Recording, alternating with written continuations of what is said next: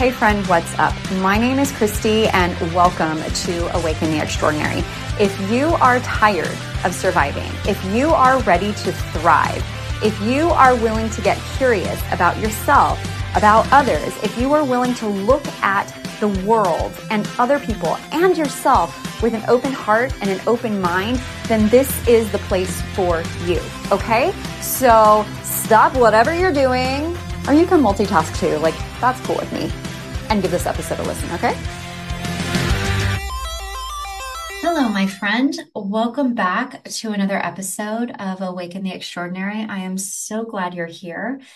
And today's episode is one that has been on my mind and on my heart for a long time. I mean, the hiatus didn't help with the length of time that this has been on my heart and on my mind.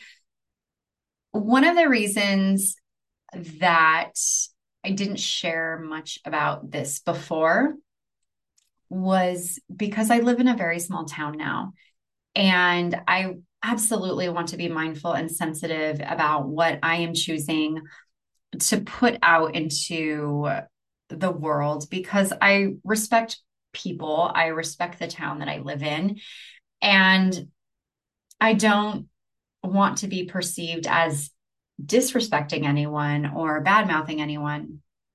But this is just something that's really important for me to share. And I feel like I learned a bit about myself through this experience. And I also realized how, as a mom, I need to trust my instincts. And that's what I did. And so I want to share this story with you, because if you're a parent and something just doesn't feel right for you with your kids, however old they may be, but especially younger, pay attention to that. And also, I feel like even if you don't have kids, I don't think our gut, I don't think our intuition, I don't think it lies to us. Like, if we really pay attention to it, I don't feel like it's leading us in the wrong direction. And so I just wanted to share this, and hopefully it helps you. So when we moved to Montana in late June, we already had my son's preschool lined up. That was one of the things that I just wanted to have in order. You know, that's a huge stressor when you know that, you know, your child will have to go away from you during the day. Finding some place that can take your child, that has the space, but to me, also a place that aligns with like your personal value system, your parenting style. That's important to me. And I actually didn't realize that until, you know, I was pregnant with my son and trying to find places to take him. It was very important to me that wherever he was spending time during the day, that it was consistent with how we interacted with him at home, because I didn't want his home environment to be one thing and then his daytime environment or his school environment to be different. I didn't feel like that was fair to him. And I mean, especially being a child, how are you able to make that distinction about this is different and this is why? It just doesn't feel like it sets up a child to be successful, to have just kind of like this mentally balanced life. So when we moved to Montana, we had a place lined up. My husband had toured it about a year ago, and we stayed connected with them. And so when we moved here, he was able to start. We moved here on a Saturday, and he started the following Monday. And he was okay the first couple of days. He was actually really excited. My husband then flew back to San Diego on Wednesday. And Thursday, when I went to take my son to school, he was in tears. Like, I mean, beside himself. And that is not how my son typically behaves. And they literally had to peel him off of me. And I left in tears and I left my son in tears. And that was so hard for me. So then that night, he comes home and he's fine. But then the next morning, he is just beside himself. And he did not want to go to school. And so I kept him home. I just remembered something that I'd forgotten. So when I picked him up Thursday afternoon, so mind you, this is the morning that they had to peel him off. When I picked him up Thursday afternoon, he ran to me. So I guess he wasn't okay. He ran over to me and said that he was in timeout. And I looked at the daycare provider who was there at the time, and she was sitting in a rocking chair with a child on her lap. And she just kind of smiled at me, but she didn't say anything. So I was like, is he really in timeout? And I didn't ask because I wasn't sure if they should have said something to me, like if that was kind of what their process was, or if I should be asking. I mean, we had only been there a few days, so I just wasn't sure what I should be doing. And I think I was also just caught off guard with my son running over to me in tears because I've never picked him up from any facility where he's been in that state. He's been a little teary sometimes, but never like this. And the daycare provider actually didn't even speak to me until I asked where my son's blanket was, which was never found. But she didn't speak to me at all. And so I talked to my son about why he was in timeout, and he couldn't really articulate it to me. And here's the thing too, is I don't practice timeouts. I thought I would, like when I was pregnant and when he was first born, I had all these lofty ideas about how I was going to parent. And I think I've kept about 50% of them, and the other 50% I've thrown in the garbage because I just rely on just what feels good and natural to me. And I just, I don't do timeouts. Now, the daycare place that he was at for about 2 years in San Diego, they did do timeouts. And so I knew that, but he was very rarely in them. So for him to be in like timeout on day 4, I was like, this is weird, but okay. So I tried to get an understanding from him as to what happened. And honestly, at this point, I don't remember. I mean, that was like 5 years or 5 months ago. And so I don't remember all those details, but he told me his side of the story. And I was like, okay, knowing that his recollection of things or how he's understanding and articulating things, like it's not 100% accurate, likely, right? So the next morning, he was incredibly upset when I told him that he had to go to school or that we were going to school. And I was just like, this combined with how he was yesterday morning, combined with my experience, which wasn't the greatest the afternoon prior, and how he was when I picked him up, I was like, it's fine. I'm not going to have him go.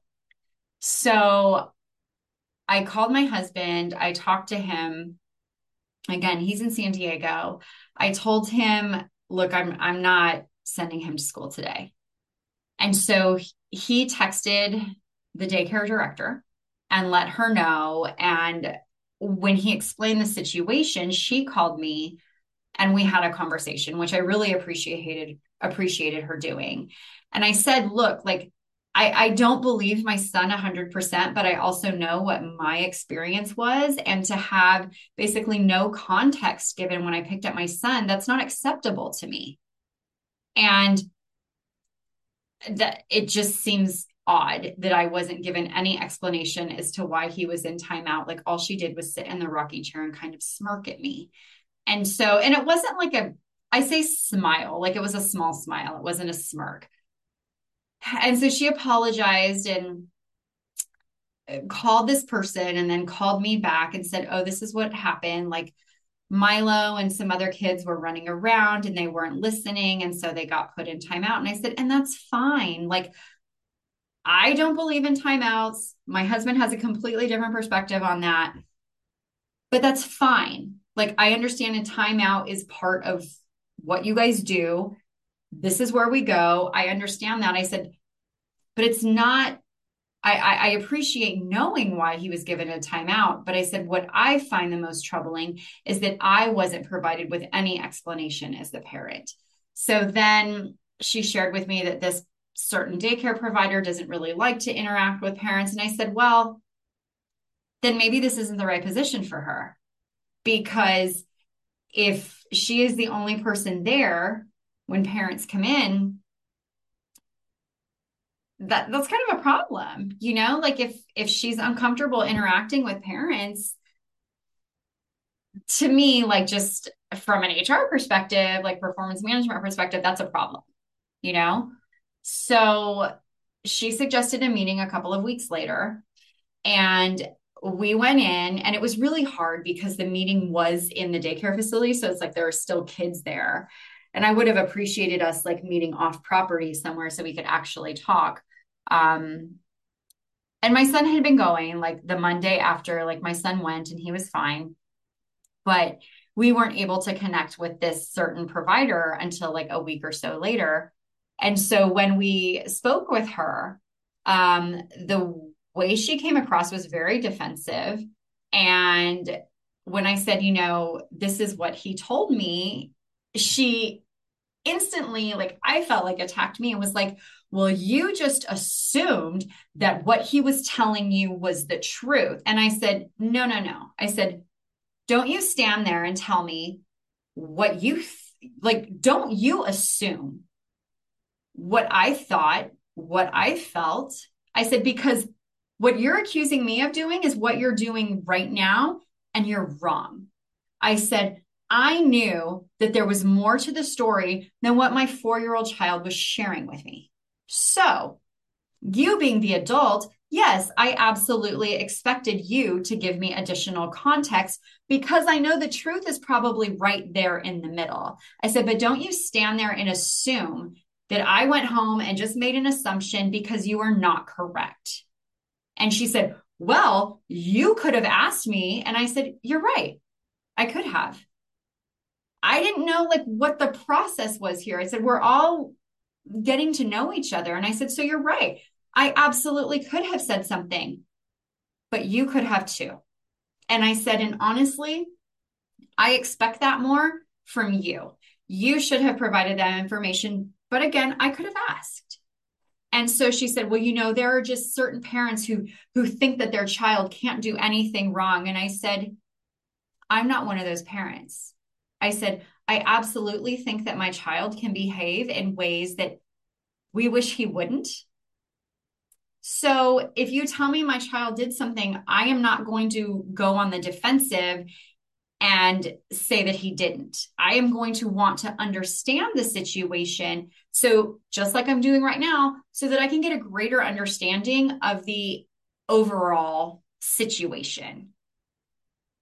And she's like, oh, okay, well, good. And I said, just because we're adults, that doesn't mean that we do everything right either.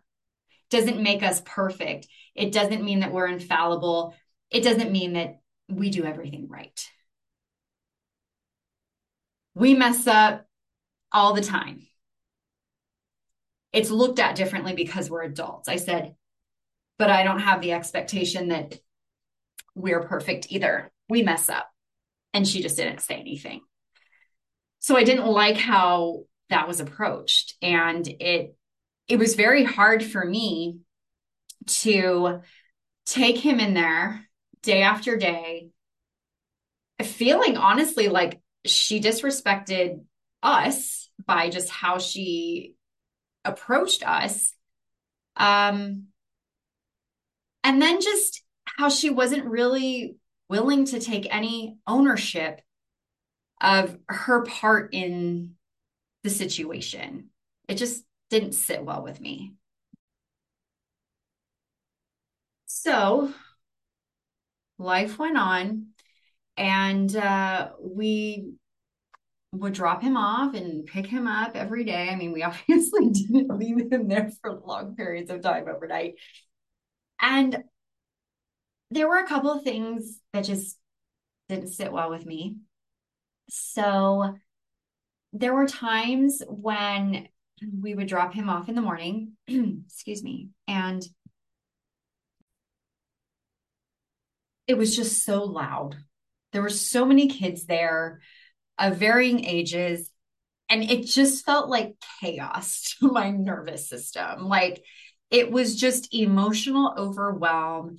And my son is a very sensitive little soul, and we live in a relatively calm environment. Like we don't yell, we don't slam doors. Like it's very different than the environment I grew up in. And when I would leave and we would walk back to our car, I can't count how many times I would tell my husband, I just feel bad leaving him there. Like kids were crying, kids were screaming, and my son would seem sometimes very apprehensive about going.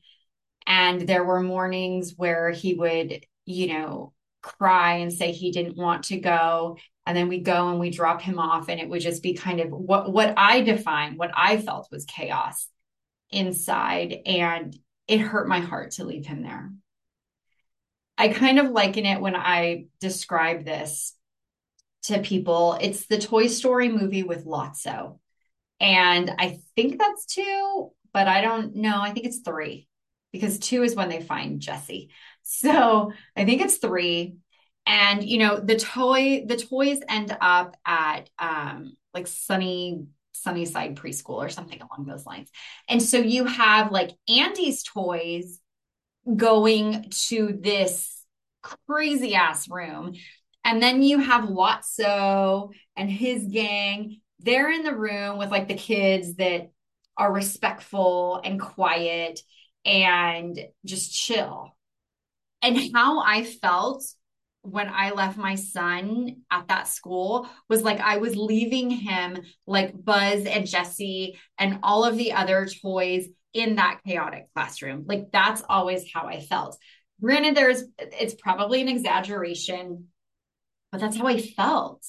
And I didn't feel good about leaving him there. And then, he would come home and he would tell us that, one of the teachers would tell him and the other kids to shut up. And that was very concerning to me.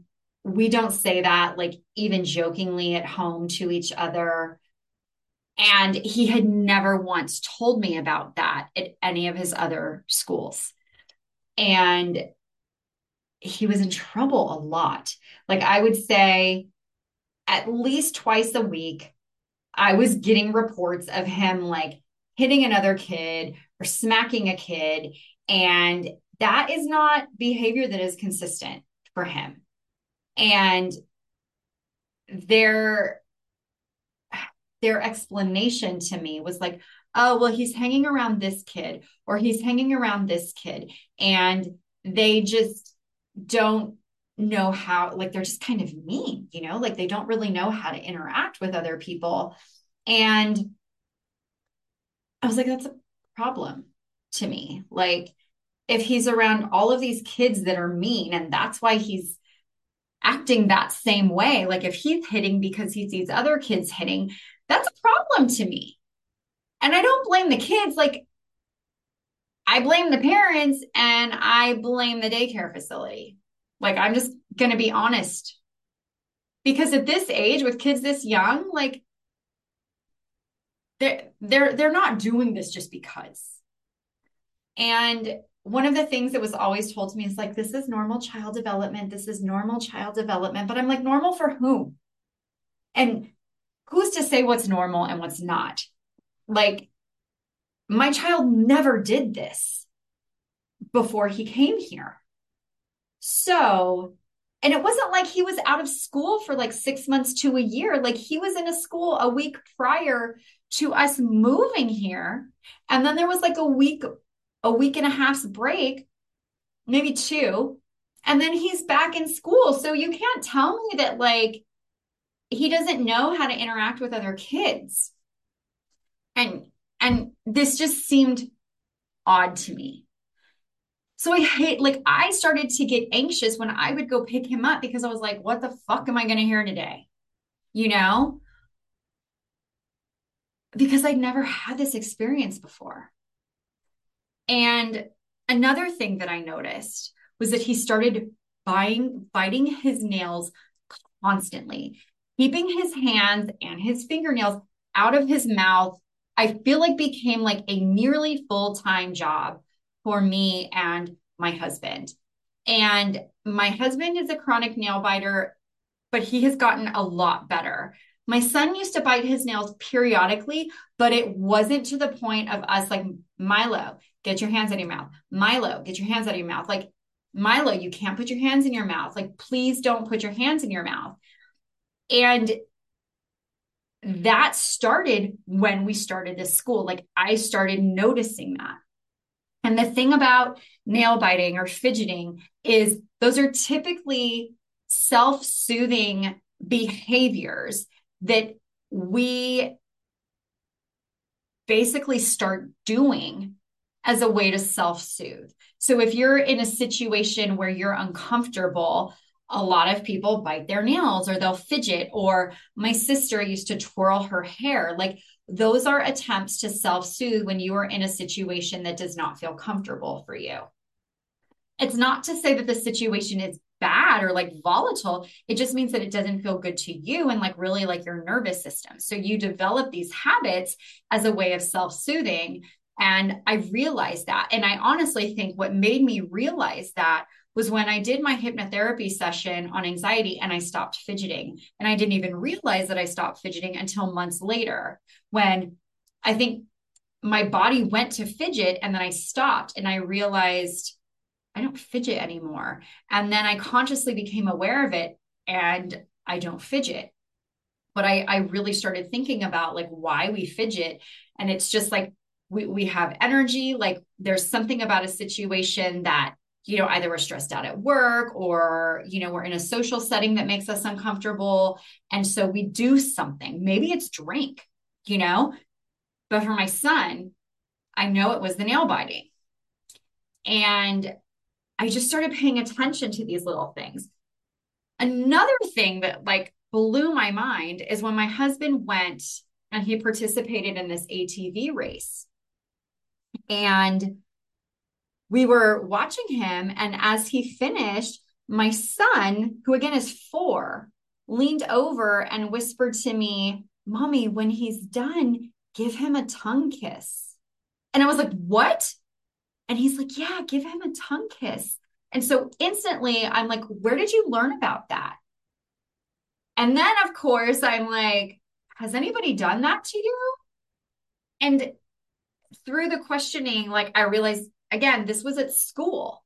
And I know that I can't control every aspect of his life forever. But right now, I absolutely do have control over the environment that I choose for him to be in 8 to 9 hours a day, 5 days a week. And I was like, what the fuck is happening at this school? And so we went back and we talked to a teacher then like the following Monday, that was on a Saturday. And she was like, oh yeah, like one of the little girls that he hangs around with, we've overheard her talking about stuff like that. And I'm like, do you try to curtail that? Like, what happens? And then what also broke my heart is when my son saw us talking to the teacher, he was in like circle time and his little face, like his little brow was furrowed and he looked so concerned. And I don't see that expression like ever. And so I was like smiling at him, trying to show him, like, hey, everything's fine. Like, you're not in trouble. Like, just everything's okay. And I was just like, this does not feel good. And that's another thing is I would go to pick him up sometimes, or I would be there in the morning, and some of the younger providers would come in and they would see like a kid, I guess, in the timeout chair. And, I heard a couple times like, oh, they're in trouble. Are you in trouble? And to me, that's just kind of like that shame thing that I've talked about before. And I don't like that. Like, you don't need the kid's already in timeout. Like that's him or her being held accountable, I guess, for their actions. You don't need to make it worse. And that's what I feel like it's doing. And maybe you're listening and thinking that I'm overly sensitive, and that's totally fine. That's totally fine. But I don't like it. Like our culture to me thrives on shame, blame, and guilt. And I don't sign up for that. I think that's bullshit. I think it's manipulative behavior. I think it's trying to make people feel bad. And how can people show up as the best version of themselves when they're feeling bad? I believe in accountability, but I don't believe in shaming someone. Like, I just think that's bullshit. And I don't like my son being in an environment where stuff like that is happening. And so there were a couple of other instances after that where my son said, there was another teacher, which is the one that I had issues with from the get go, um, like telling him and again, other students to shut up. And he's like, well, what do I say? Because we're like, well, we don't say that at home. And I said, unfortunately, like, or fortunately, I don't know. I'm like, we can't control what other people choose to say, but that's just not a kind thing to say. And just know that even if someone says it at school, like that's not an acceptable way for us to speak to each other or other people. And so he was like, well, what do I say? And like me and my husband are like, fuck, I don't know. And so I said, well, because I was like, how do I empower my kid to be able to say something, to speak up for himself, to stand up for himself? And so I said, well, I guess if they say that again, you can tell them, please don't say shut up. That's not a kind thing to say. Instead, could you please say, please be quiet? And so he was like, okay. And my heart just like broke. And then again, I'm like, what the hell? Like, how am I sending my child to a place where I want him to learn about respect and I want him to be treated with respect, and he and other children are being told to shut up? And again, he had never come to me with like these complaints, I guess, about any other place that he'd been. And so knowing the people the way that I did, like seeing the behaviors they would engage in, I was like, I believe it. And I know there's so many people that I know. I mean, gosh, like even before I had him, like I'd be like, shut up, or like, shut up. But once I had him, I just became so much more mindful about how I spoke around him. He's not here. I cuss, like, but around him, um, he deserves he deserves the best version of me, and he gets it the majority of the time. So we have that conversation with him, and my heart still felt very heavy. And I just felt bad that my son was in a position where at 4 years old, he needed to tell an adult to speak to him differently.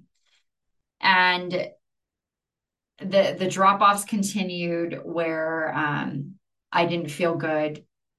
There were days where he just really was not wanting to go to school. And I was just like, I don't know what to do because we live in a very small town. The options are very limited. If we were back in San Diego, the hard part would be, I think, finding a place that had space for him. Here, it was just finding a place. And 2 weeks, let me think. This was probably in September. Um, I went to pick him up, and my husband was out of town. And I went to pick my son up, and they said that he had hit someone in the face with like a plastic magnifying glass. And that I think was on a Tuesday or a Monday. I don't know. It doesn't matter, I guess. But I think it was later in the week. I think that was on a Thursday. Okay. So at this point, my husband was still home. I went to pick him up on a Thursday, and they told me that he had hit a kid in the face with a magnifying glass, a plastic magnifying glass that day. And so I was like, okay, thank you for letting me know. So then when we get home, I talk to my son about it, try to understand why it happened, try to help him understand why that's not acceptable behavior, what he could have done instead. And I was just like, I'm just tired of this because that was Thursday. Tuesday, so 2 days before that, we picked him up and we're told that he had hit somebody that day. So this happens on Tuesday and this happens on Thursday. And I'm just like, seriously, what the fuck? Like, this is not consistent behavior for him. It's becoming consistent now, but this is not the type of child that he has been. This is the type of child he is since being here. And I refuse to believe that this is just a normal part of child development. No.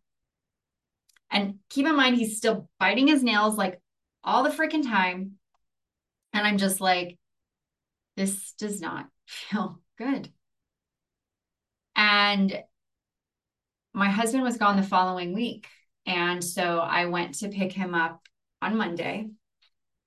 And when I went to pick him up, he was sitting outside on one side of the daycare provider. And I went outside and I was like, hey, like expecting him to run up to me, and he didn't. And so I was like, what's going on? So then one of the little kids goes, my trouble. And this kid like would always report to me, like when I would come to pick my son up, what kids had done. And so I got to the point where I told him, like, it's not your job to tell me about other kids or my child or Milo. It's not your job to tell me what they have done. So I appreciate you wanting to be communicative or whatever word I use that I thought he might be able to understand. I said, but I don't need to know this and I don't want to hear it. And so that was something that I repeated to him. And then I went down into the yard, and there was another child sitting on the other side of this daycare provider. And so I look at my son, and his little brow is furrowed, and I'm just like, and so I said, what happened? And so she kind of turns around. So she's facing me because my son is on the opposite side of her. And she's like, Milo's being naughty. And I'm like, okay. I didn't like that, but I was like, okay. So then she pivots around so that she's kind of facing Milo, and I crouch down. And in hindsight, I wish I had just sent him off to go play. I don't like that we spoke about what he had done in front of him. I wish I had that conversation away from him, because I feel like that's adding to how bad he was already feeling. And I don't want to do that. So that's where one thing that I could have handled differently in this situation. So I knelt down and I was like, well, what happened? And she said, well, he pulled this boy's hair. And I said, okay. I said, do we know why he pulled his hair? And she said, no. But I told him that I was going to have to tell his parents. And he said, no, you're not. And my son can absolutely be sassy. He can be very sassy. He's more sassy with my husband than he is with me. But he has some sass. I don't know where he gets that from. So I said, okay. And she said, so then I said, well, yeah, I'm going to tell your parents. And he said, no, you're not. And I think she went back to him one more time. So I'm like, okay, so we have this woman that's an adult going back and forth with my 4-year-old child. Okay. And again, your role is like a teacher, but you're going back and forth with my 4-year-old child. I can understand it more if you're like a teenager, but I still can't even understand it 100% then. So I said, okay, well, okay. And she said, so I told him, yeah, I am going to have to tell your parents. So then I guess my son said, well, I'm going to kick you. And she's telling me all of this. And I'm like, okay. And she said, so I told him, well, go ahead and kick me then. So he doesn't kick me. He picks up a stick and or she said he picks up this fork. So there's like this plastic toy fork on the ground. And she said, so he picks up the toy fork and he pokes me with it a little bit. And then he picks up a stick and pokes me in my fat roll. And I sit there and I go, okay. I said, well, I'm very sorry about that. Thank you for letting me know. And I will talk to him about that. And looking back, in addition to having my son go do something while we talked, I would have asked her, why were you arguing with a 4-year-old? Not to say he didn't do any of this, but why are you arguing with the 4-year-old? And why are you encouraging my son to engage in a behavior that you should be trying to discourage? An appropriate response from a teacher when a kid threatens to kick them, to me, a 4-year-old child threatens to kick them, is not, well, go ahead and kick me then. You're taunting them. You're encouraging them to do something. Why? So you can punish them? I don't know. But my heart felt so heavy. And so I was like, I'm sorry. I'm sorry for that. And I will talk about this with him when we get home. So I got my son, and what hurt my heart is that, like, as we're leaving, he's like, bye.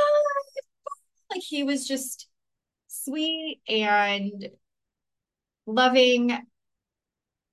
And I'm standing there, and that was really hard for me because I'm not a fan of this woman.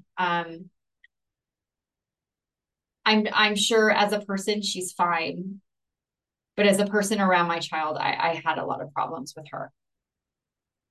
We drove to the nearby playground. He always wants to play there. And so I said, okay, we're going to have a talk. And so we got out of the car and I talked to him, and he told me why he pulled the boy's hair, and we talked about how he could have approached that differently and why that wasn't an appropriate or a kind thing to do. And then we talked about what she had told me, and he corroborated her story. And I have to admit, there was a part of me that's like, well, at least he picked up a fork and a stick and poked you. Like, he didn't fucking kick you like you told him to do. At least he exercised enough good judgment and critical thinking to choose to not do that. But we talked about why what he did wasn't appropriate. But I also let him know, like, she shouldn't have told you to kick her. And you still shouldn't have poked her. But I am glad you chose not to kick her. So then as we're driving home, he tells me, he's like, the teacher told me to shut up today. And I said, which teacher? And it was the teacher that we had just talked to. I said, did she tell you that, or other kids too? And he's like, she told other kids too. And I said, okay. I said, and what happened? And he's like, well, I started to tell her that that wasn't a nice thing to say, and she told me to shut up again. And I know that kids can make up stories, but the tone of his voice when he was telling me this, plus how everything just played out there, plus how she's interacted with me, and like how I've heard her speak to other kids when I'm around, I was like, I believe him. I don't doubt him, because he didn't accuse all the teachers of saying this to him. It was two, and more often than not, it's been this teacher. And it hurt my heart to know that my son was doing exactly what we told him to do, and she still chose to act the way that she did with him. And at that point, I was like, why the hell does all this shit happen when my husband is not here?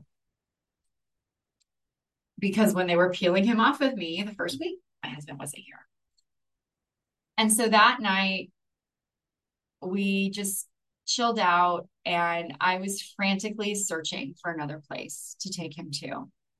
And I don't know what happened, but I entered something different in the Google search and I found a different school. And what was described online is pretty much what I was looking for. And I called that night. They were closed. I called that night. I left a message, very tearful message, and I sent a follow-up email. And the next morning, it was very hard for me to send my son to school. I did not want him to go back into an environment where I don't feel like he's being treated with respect. If we're expecting children to treat each other with respect, to treat adults with respect, we need to treat them with respect. Just because they are small human beings, because they are young, it doesn't mean that we can treat them however we want. And that's a very different mindset than I had when I was pregnant with him. That's very different than how I was treated in my home. And it's honestly very different than how I think my parents, specifically my mother, still try to interact with me. But he deserves respect. All of those kids at that school deserve to be treated with respect. I don't believe that any of those children should be told to shut up. And if you say that in your home, that is your thing. I don't think in an educational environment that's remotely appropriate. I just don't. And that morning I was like, I have all these meetings, and if he stays home, I don't know how I'm going to juggle it. So then I started questioning myself about, well, is your job like, it's like, oh God, you devil. So you have like the angel and you have the devil on your shoulders. If you don't know what I'm talking about, it's a very, very old movie in the 80s that came out when I was a kid with George Burns. It's funny. Um, at least I remember it being funny. I might watch it now and have a completely different opinion on it. But it was like, well, so what? Like you're sending him there. Does that mean like you don't care about him?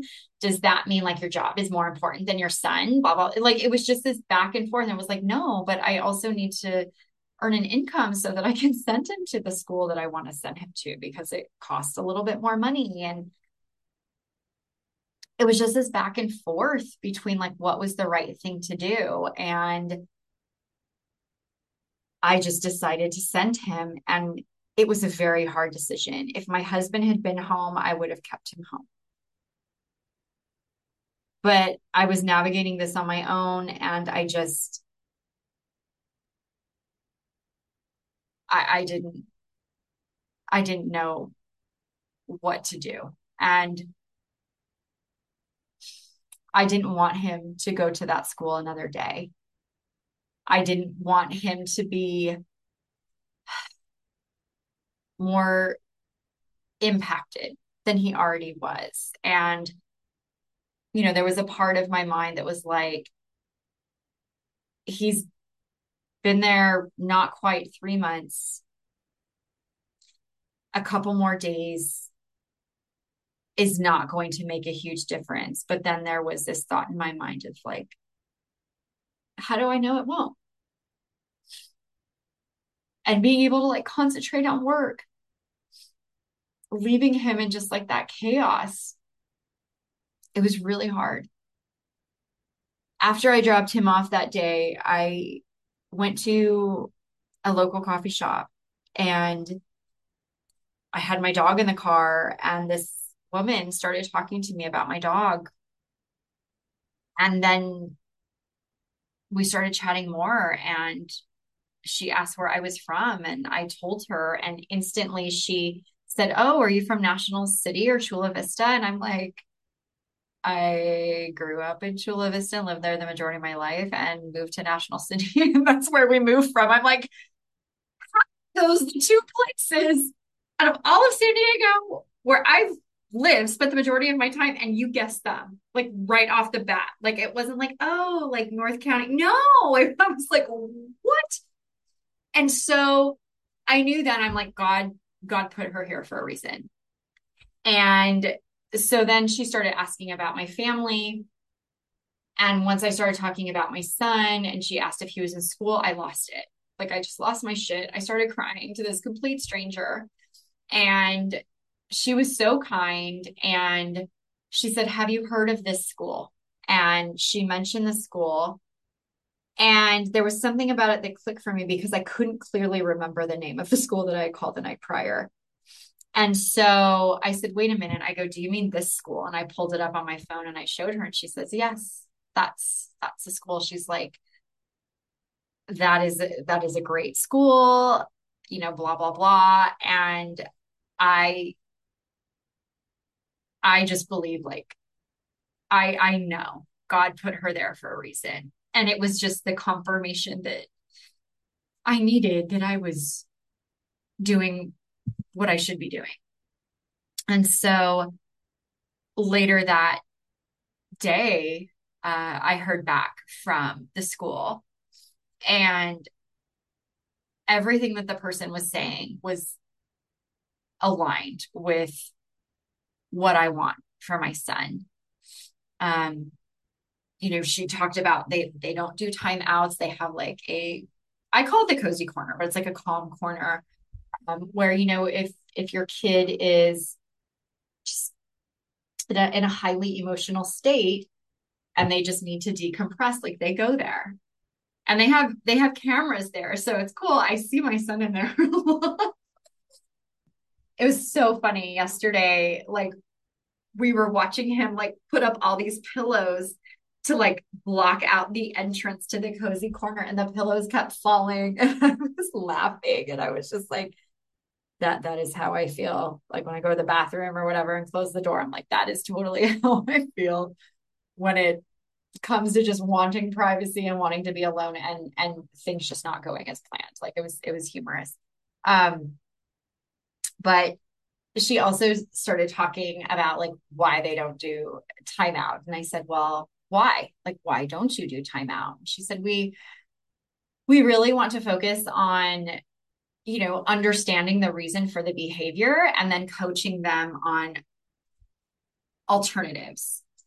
And everything she was saying was literally just like music to my ears. And I was like, okay, how do I make this happen? Like there's space. She confirmed that. And so I needed to get some sort of medical certification from California, which that was a shit show and a half. California, if you need medical records from California, they have to be mailed.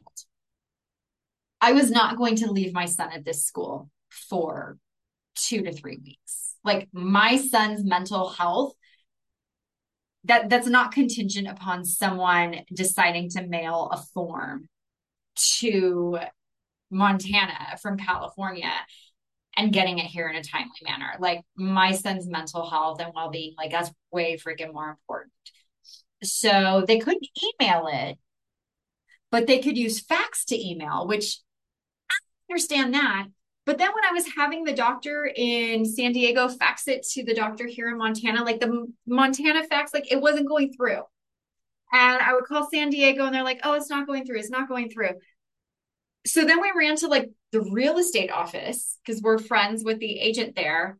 And they're like, yeah, we can't receive faxes. And at that time, we didn't know that they could do fax to email. So we're just trying all of these different avenues. Like the school didn't have a fax. And I was just like, oh my gosh. So then I remembered my coworkers in payroll, they get faxes. So I called up my payroll specialist that I work with all the time. And I said, I need a form faxed. And it's a shit show. Can the doctor fax it to you? And she's like, yes. So then they faxed it, which was really email, faxed it to my coworker, who then sent it to me. And then I just emailed it to the school, and we were able to have him go. So he was in school one more day. So on a Wednesday, and then Thursday and Friday, we pulled him out.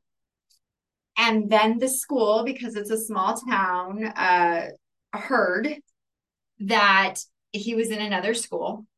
And we then met with the director of that school, probably a few days later. And we had told her, we'll let you know by Monday. We have some concerns that we wanted to address with you, and we will let you know by Monday what we decide. But we really need to determine what's best for Milo and what's best for our family. And I feel like she was aware of like what transpired with my son that day. So when I contacted her that following Monday and said, I just wanted to let you know Milo won't be there, I said, I would like to set up time with you so you can understand our reasons why. And I also want to let you know, like, I appreciate everything that you've done. And I want an opportunity to tell you that in person. So we met her for lunch a few days later, and we're very transparent with her about our reasoning for pulling him from the school. And the conversation went really well. She was very supportive and understanding. And I want to share more, but I won't. I'm really glad that she was willing to meet with us, that she understood where we were coming from, and recognized that ultimately we have our child's best interests at heart. And I told her, I said, my son is not a guinea pig. I am not willing to gamble with his mental health and well-being. I know what it's like to be in an environment as a child where you feel uncomfortable, where you feel uneasy. And I don't want that for him. My son deserves better than that. And I want him to experience better than what I experienced as a child. These are incredibly formative years. And I want him to learn how to effectively manage his emotions and understand what's acceptable versus what isn't, like what's appropriate versus what isn't.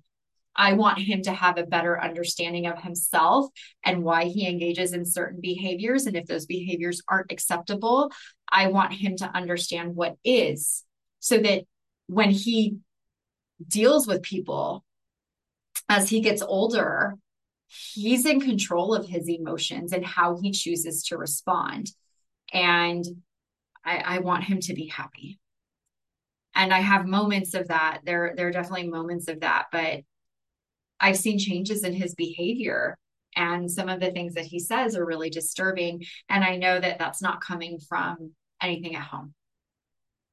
And one of the last things I told her is like, I get that we all have bad days. But to me, like, especially in that type of environment, a child's good day should not be contingent upon whether the teacher is having a good day. If a teacher is having a shitty day, the children do not deserve to also have a shitty day. And ultimately, all those kids deserve to be treated with respect. And she agreed. And there was a bit, in full transparency, like there was a bit of discomfort too, because my husband and I aren't always like 100% aligned on how things are managed with our son. And I am a very, very sensitive person because of my childhood and the things that I've just learned about myself. And I think really learned about myself after becoming pregnant with my son. I just started looking at my childhood and the thoughts that I had, and if those thoughts were really mine, or thoughts that I thought were mine, but really came from like my mom or my dad and their experiences. Like, what are my beliefs? What are my thoughts versus what are things that I thought were my beliefs or my thoughts because like that's what my family thought or my friends thought. And I just approach things, as I mentioned earlier, very differently than how I thought I would. And my husband told me, he's like, I wouldn't have pulled him as quickly as you did. If I had been there, I would have been like, let's go in and, let's talk to the director and see how things go. And I said, and I would have told you, no, I'm not gambling with my son's mental health and well-being. Like, that's the foundation of everything. Like, I realize that when I look around our world, I just see like all these hurt kids, these kids that just develop these coping mechanisms because we didn't know how to deal with things otherwise. Like, I can't knowingly do that to him. And I told him, I said, I know I can't control his environment forever, and I don't want to. But in these years, in these extremely formative years, I want him to have a good foundation. He deserves that. He deserves better than what he's getting. And one of my husband's other concerns was that the school is smaller, and he's like, that's not how life is. And I said, I understand that. But if he's able to be coached on a smaller scale, won't he have a better understanding of himself and how to navigate those tough situations when they arise, like when he's around different types of people? To me, the key to us being able to function and interact with people in an effective way is really knowing more about ourselves and also understanding that we have a choice as to how we respond to something. And I understand that in this environment, he's not going to face as many crappy, tough situations as he may be if he's like in a group of like 20 or 30, but he's in a smaller group. So they're able to pay attention to the conversations that are being had, to the behaviors that happen that may prompt someone to respond in a less than ideal way. And they're able to have a conversation with these kids about what's appropriate and what's not and why. Get to like the why, because the why is just so often not even addressed. But when we understand the why, to me, that helps us better know how to navigate things going forward or have a better understanding of ourselves or understand why something is not kind. He deserves that. And it was hard for a few days because I felt like even though my husband said he supported me, I felt like he thought I acted impulsively. But I can tell you, he was very excited about going to his new school. And there have only been like a couple of days where he's like, I want to go to school. And I know that that's typical because there are many days that I don't want to go to the day job. But the first day I dropped him off, the sense of peace and calm that I felt on my heart, I never felt that at that other place. And my son's excessive nail biting has stopped. He busts out into random song quite often, and he didn't do that when he was at that other school. He's polite, not all the time, but he's polite a lot. I've never once picked him up and had any reports of him hitting other kids. On his third day there, the teacher came out and told us what a pleasure he was to have in class, that he was adjusting well, that he was helping the other kids because, he's older and I guess in some ways more advanced. He's goofy. He seems more lighthearted and carefree. And after a while, my husband told me, he's like, you made the right call. And I told him, I said, I know. Thank you. I appreciate that. I said, but I know I did. And I think this just goes back to why we moved to Montana, why I wanted to create a different life for myself and for my family, because my son was surviving there, but he deserves to thrive. We all deserve that. And we can't be that best version of ourselves if we're just struggling, if we're just surviving. And, I dropped an episode on Thanksgiving where I talked about seeing the good within the crap and being thankful for that. And what I'm thankful for in this is that if that last straw hadn't broken my back, let's say I'm the camel, my son might still be there. I might think that there's just no other option in town. And I would be sending him to a place every day that I didn't feel good about. I would be sending him to a place every day where he didn't feel good being there. I would be sending him to a place every day where at least once a week, I'm getting told about him engaging in a behavior that no parent wants to hear about.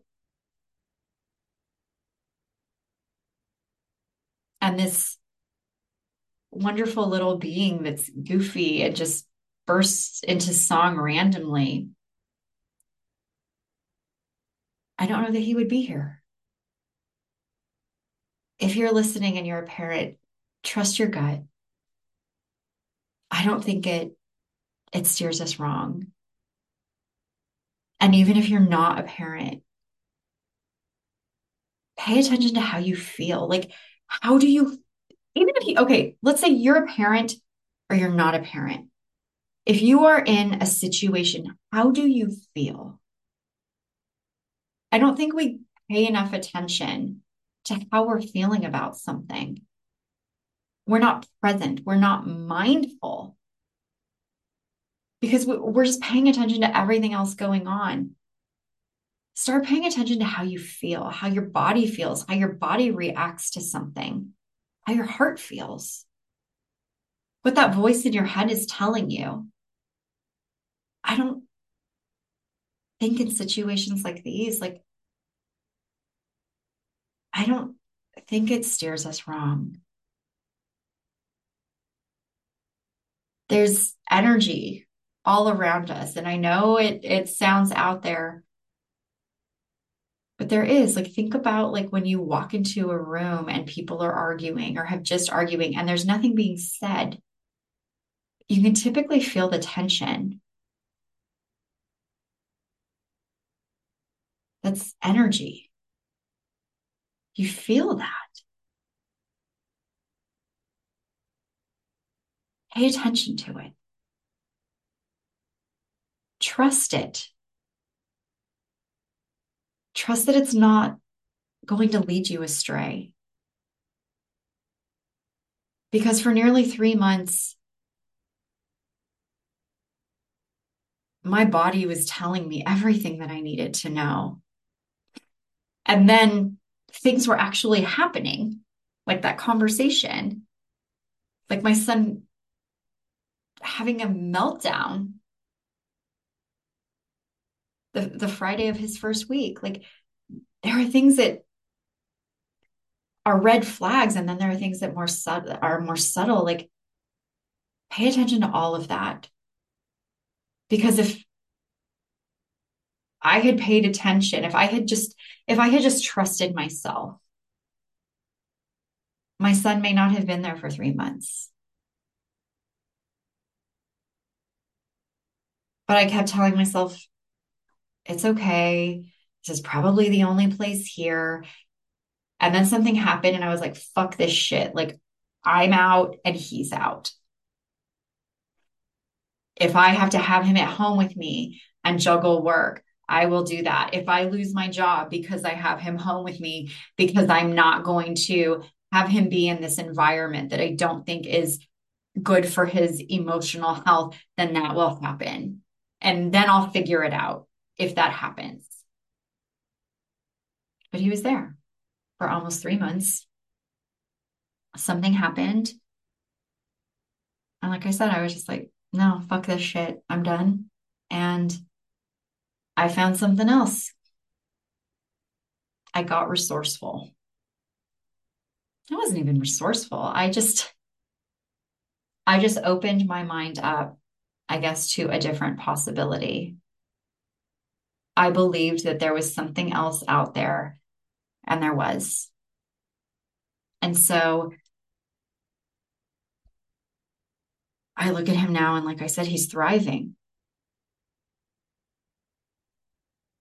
And when I bring this back, it's yes, as a parent, absolutely trust your gut, do what you feel is right for your child, even if other people don't see it. I know it's hard if you're co parenting and the other parent doesn't see it. Our job is to advocate for our children. And for me, I was like, I don't have anything to lose. I yes, it's absolutely possible that I could be putting him in an environment that's worse, but I don't think that's the case. Again, like I went with how I was feeling. I know as a parent, it's hard to stand your ground sometimes because people may not be 100% aligned with you. But deep down, you know what's best for your child. And if you pay attention, they'll tell you. And then I think on the grander scale, like the bigger scale, I guess, is when we're struggling, when we're just surviving, we're not able to be the best version of ourselves. And if there's a situation that you're in where you're just scraping by and inside it just doesn't feel good, pay attention to that. You deserve to thrive. You deserve to live the most badass life, the most enjoyable life. You deserve to be the happiest version of yourself possible. And if there's something that doesn't feel good, change it. It might not happen overnight. But if you believe that there's a different possibility out there for you, there is. And you might not know with 100% certainty how things are going to work, like how things are going to work out, but you're worth taking a chance on. Or if this is in regards to your kids, like they're worth taking that chance if you believe it's going to result in something better for them. You deserve taking a chance on you and some other possibility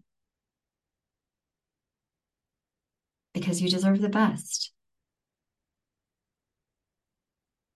If we all were the best version of ourselves, if we were all living the life that we wanted, like how different would our world look? I think it would look pretty damn different. And why shouldn't that start with you? Why shouldn't that start with your kids? You're worthy of everything good and amazing because you exist. Your kids are worthy of everything good and amazing and emotionally healthy and supportive simply because they exist. Believe in you, trust your gut, trust those instincts, and do what you know in your heart is best for you. And if you have them, your kids. Just know that. And I can't wait to see what happens for you. Thank you so much for listening. Thank you for being here. I appreciate you. I hope this story inspired you to trust yourself in terms of making decisions that impact you, that impact your family. As I said, you deserve to thrive. Your kids deserve to thrive.